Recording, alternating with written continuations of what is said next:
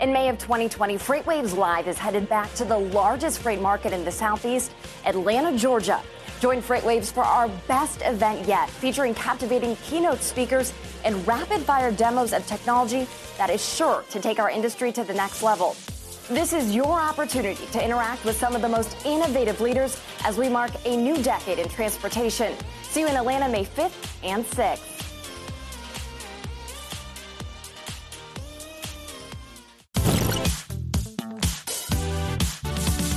Hey everyone, and welcome to On the Spot. I'm your host, Zach Strickland, and I'm here with, as usual, John Paul Hampstead. Good to see you again, Zach. Yeah.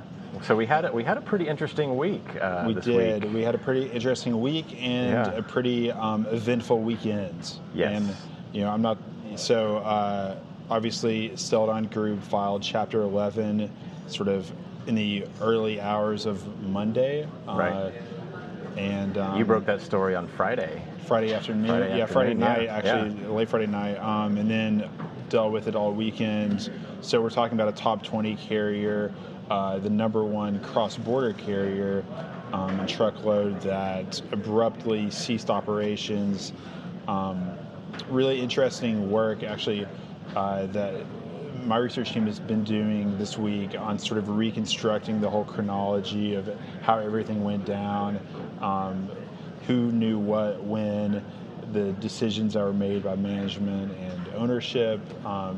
So Sonar users can check that out. That'll be in Sonar under research.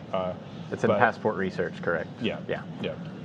So, the interesting thing to me is that Celadon was really a product of two kind of volatile freight market periods. Yeah. They the 2015, 2016, abrupt shift there. We lost a lot of value with truck pricing, as I think some of your research points to, but also the fact that the market itself it went from a robust to a very contractionary state in 2016. And Celadon did what a lot of truckers do, which is, they get those animal spirits going in a bull market and just expand like crazy. Yeah. And then they have to deal with the fallout when the market collapses. And so they had this truck leasing program called Quality that the new sort of post-Russell management had dramatically expanded from about 750 trucks to 11,000 trucks. And then that's insane. The bottom, that's an insane expansion. Yeah, so they more than 10x'd it. And the bottom fell out of the used trucking market. And we show the graphs in our report. Even worse, they had hundreds of these 2012 ProStars, the notorious MaxForce engine, which was plagued with mechanical difficulties, as you know from. I was a pricing analyst in an LTL company, and I didn't know about truck engines in general. Nothing, but I knew about the 2012 MaxForce engine. Yeah. We still had some at the end of my tenure there that we could not get rid of. Yeah. So the fact that they were basically overvaluing these models is insane. And so what's interesting is that the Celadon collapse is really a story. It's a tale of two troughs. Mm-hmm. The 2016 decline in asset value, but also just the market in general, forced the management into making some bad decisions that eventually led to indictments. Then we had a huge turn up, obviously, from sort of the middle of 2017 through the end of 2018, and a second new management team was able to kind of hold the company together. But then the collapse. But they also took advantage of a really hot market. I mean, you can see it in the spot rate trends. The spot rates climbed 30% year over year from 17 to 18. Right. And basically pulling up, you could live on the spot market at that point in time. You didn't have to have any contracted freight going on, and I think really they lived on borrowed time because what was the settlement for? $42 million. $42 million. They were divesting assets, paying back creditors, trying to get new lines of credit, things like that. And eventually, once the market turned, I just think the margin of error was so narrow that they couldn't make it work. We can go into the sort of the nitty-gritty of the final weeks of operations, but I think maybe with the context of this being sort of in a trough, or the 2019 put them out of business definitively, we can talk about maybe some green shoots that we're seeing in the markets as we close out the year. Yeah, okay. Well, I mean, yeah, this year was definitely softer than 2018. And I guess if you didn't, really plan for the future, kind of the whole, fable about the ant and the grasshopper here. Everybody that basically lived on the spot market in 2018 got greedy, raised their rates 15, 20%. I even heard stories about people raising their rates 40% year over year to their shippers, which to me seems a little... that's basically saying you don't want to work with them after this year. Well, that was from a shipper standpoint. So I didn't. It wasn't a carrier that did that told me that story. That was a shipper that told me that. And I was like, that's basically saying we're firing you after this year. Yeah, that's what I'm saying. Yeah. But we've seen a recovery in about tender rejections, at least going into the holidays. I mean, normally what we saw in 2018 was an increase in tender rejections sort of going into Black Friday. Mm-hmm. Then you see a dip in December because typically volumes kind of deteriorate through December. And then you see a turn up going into Christmas. Never really saw capacity loosen up in December like we did last year. No. Typically you see this, troughing effect because everybody goes off the road for Thanksgiving. All the drivers, they're bound to their 500-mile regions at this point. Even if you're an over-the-road carrier, a lot of the time you'll see dispatchers bring drivers back into just a bubble or a pocket unless they're going to pay you a lot of money to break out of that because they need to be at home for home time. So that's normally what we see. And then after Thanksgiving, things recover a little bit. We didn't have that as strongly this year. Now, we did have sort of this contracted space between Thanksgiving and Christmas this year. We lost a week. Correct. So that's going to have a little bit of an impact. But I also think... And we actually kind of called for this. We were thinking about this a month ago, and we were like, okay, everyone assumes that consumer spending is pretty robust. Everyone assumes that e-commerce volumes and overall retail is going to grow year over year in a shorter amount of time. Therefore, just all other things being equal, that should tighten transportation capacity. Yeah, and it seems like it has. It has, and I think retail being so strong this year has really had an impact as well. Yeah. Maybe the manufacturing sectors, industrial stuff is really kind of slumping. Anthony Smith and I have a podcast now, and he was talking about this Freightonomics, on Freightonomics the other day about how we're starting to not see necessarily an overall economic slumping, but the sector recessions versus general economic recessions, because now the retail sector moves independently of the industrial sector. They kind of follow each other in this kind of wave pattern, but they don't necessarily bundle up all at once. Right. As long as you don't have a financial crisis that freaks out the consumer, as well as drives up credit on the industrial side. As long as you don't have that, then they can kind of operate independently and sort of keep the economy chugging along at 2%-ish. Right. So I guess, are we a little bit more optimistic at this point in time about what this holds for the trucking market here in the next little bit than we were, or? I would be, other than the fact that we've got Henry Byers, who is very bearish on West Coast port volumes going into Q1.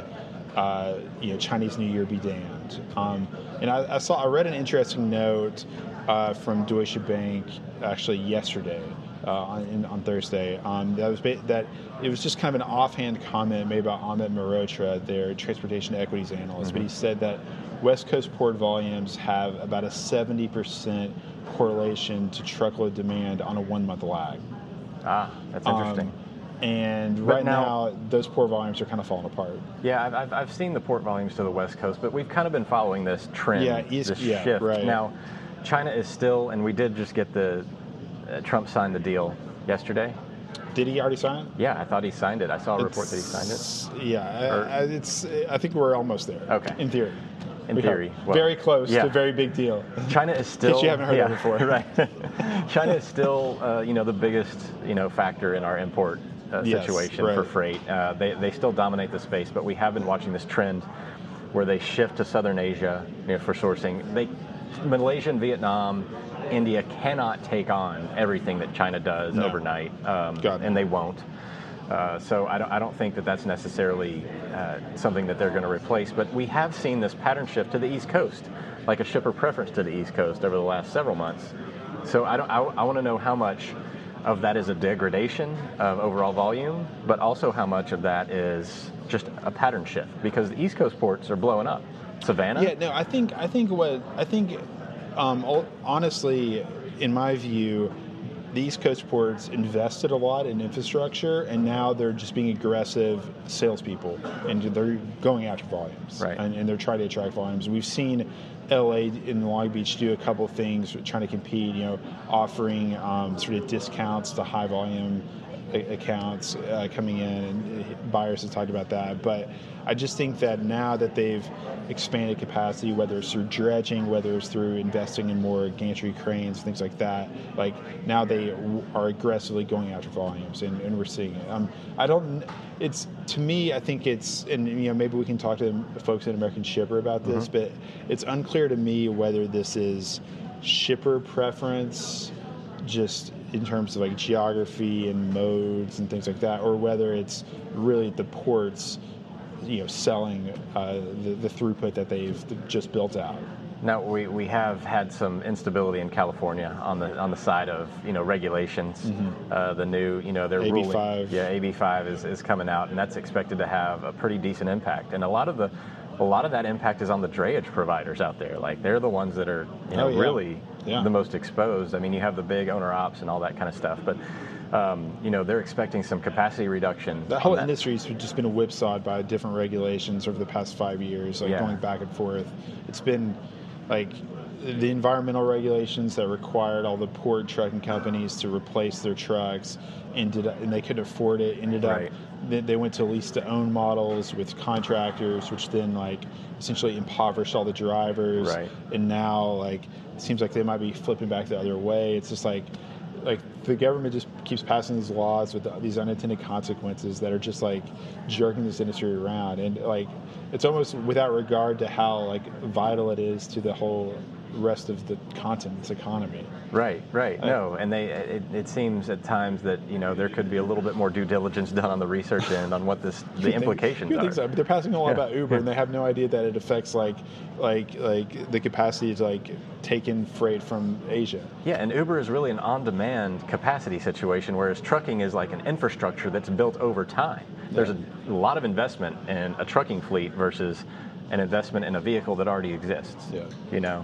But it should come as no surprise that California's government is they get into the regulation. Yeah, the regulation came quite a bit, and they're fairly hostile to trucking at this point. I think it's safe to say. That being said, there could be some interesting things happening in California apart from port volumes. I think is what you're getting. Right, and the fact that you have this huge inbound port situation in California. I mean, really, it drives a lot of the freight market out west. Right. Coming into the Port of Long Beach, there's a huge, a pool of DCs sitting right there in Ontario, Fontana. That whole area is basically just a freight fountain, if you will. Looking forward, do we, kind of continuing on the theme of regulations, do we see any other things impacting capacity kind of going into 2020? I mean, so we talk about the Drug and Alcohol Clearinghouse, talk about the sort of, ELD Part 2 type thing. Yeah, we're going to clear up. We're going to finalize the ELD implementation here in the next, I guess, week. Or I guess it's coming up right now. Yeah.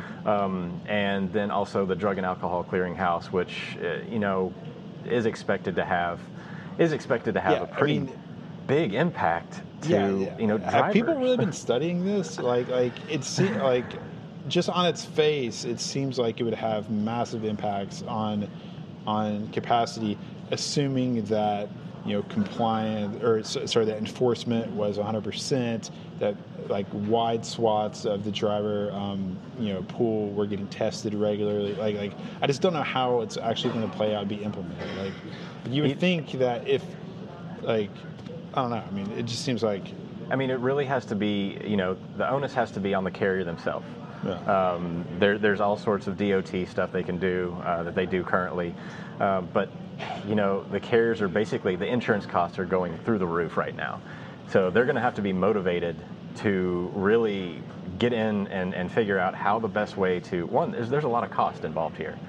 There's a lot of cost involved with implementing these drug and alcohol clearinghouse, functions and testing people and keeping this under control. So I think that you are going to see another burden on the carrier front, if you will, and that's going to manifest itself in the way of more cost. So I think in the next 3 months, we're going to see a serious supply side contraction. That's interesting. That's actually fascinating. Yeah. And who knows? To see a tightening in Q1, I think it's pretty unpredictable. I mean, we don't really know what volumes are going to be, given some potential resolution to some trade war stuff. But I think that supply side, and I think it's going to trickle out over time. Like, I think that slowly people will get tested, more tested, Yeah. and we'll see what that looks like. We'll see how drivers figure out how to comply with these tests. But that, like you say, I think it's another structural burden on the industry, on the carrier, but who knows? It may tighten capacity in a different way than we're used to. Yeah, we are seeing tightening capacity right now in the moment, so we don't want to be prisoners of the moment. We still have yet to see what the demand side is going to be in Q1, but it may be hard to see what this manifestation of the supply side contraction will be. But a lot to be done and seen here in the next month or so for sure. Right. Well, that'll do it for this week's On the Spot. Thank you so much, JP. Thanks, Todd. Make sure to tune in to all of our Instagram, Facebook, Twitter feeds, subscribe to YouTube, and check us out on our new app, FreightWaves Now. So have a good week, everyone. Voices from every corner of the supply chain concerning all modes of transportation. From the world's largest logistics podcast network, this is what the Freight Tech Revolution sounds like. Freightcast presented by FreightWaves. Subscribe now wherever you get your podcasts. This holiday season, we're helping you catch up on all your favorite FreightWaves TV shows. You can now watch the latest freight news, market insights, and in-depth discussions on your preferred streaming platform. As our gift to you, if you purchase a FreightWaves Live Atlanta ticket from now through December 18th, you'll receive a free Apple TV 4K. Download the FreightWaves TV app today, and you'll see freight has never looked this good.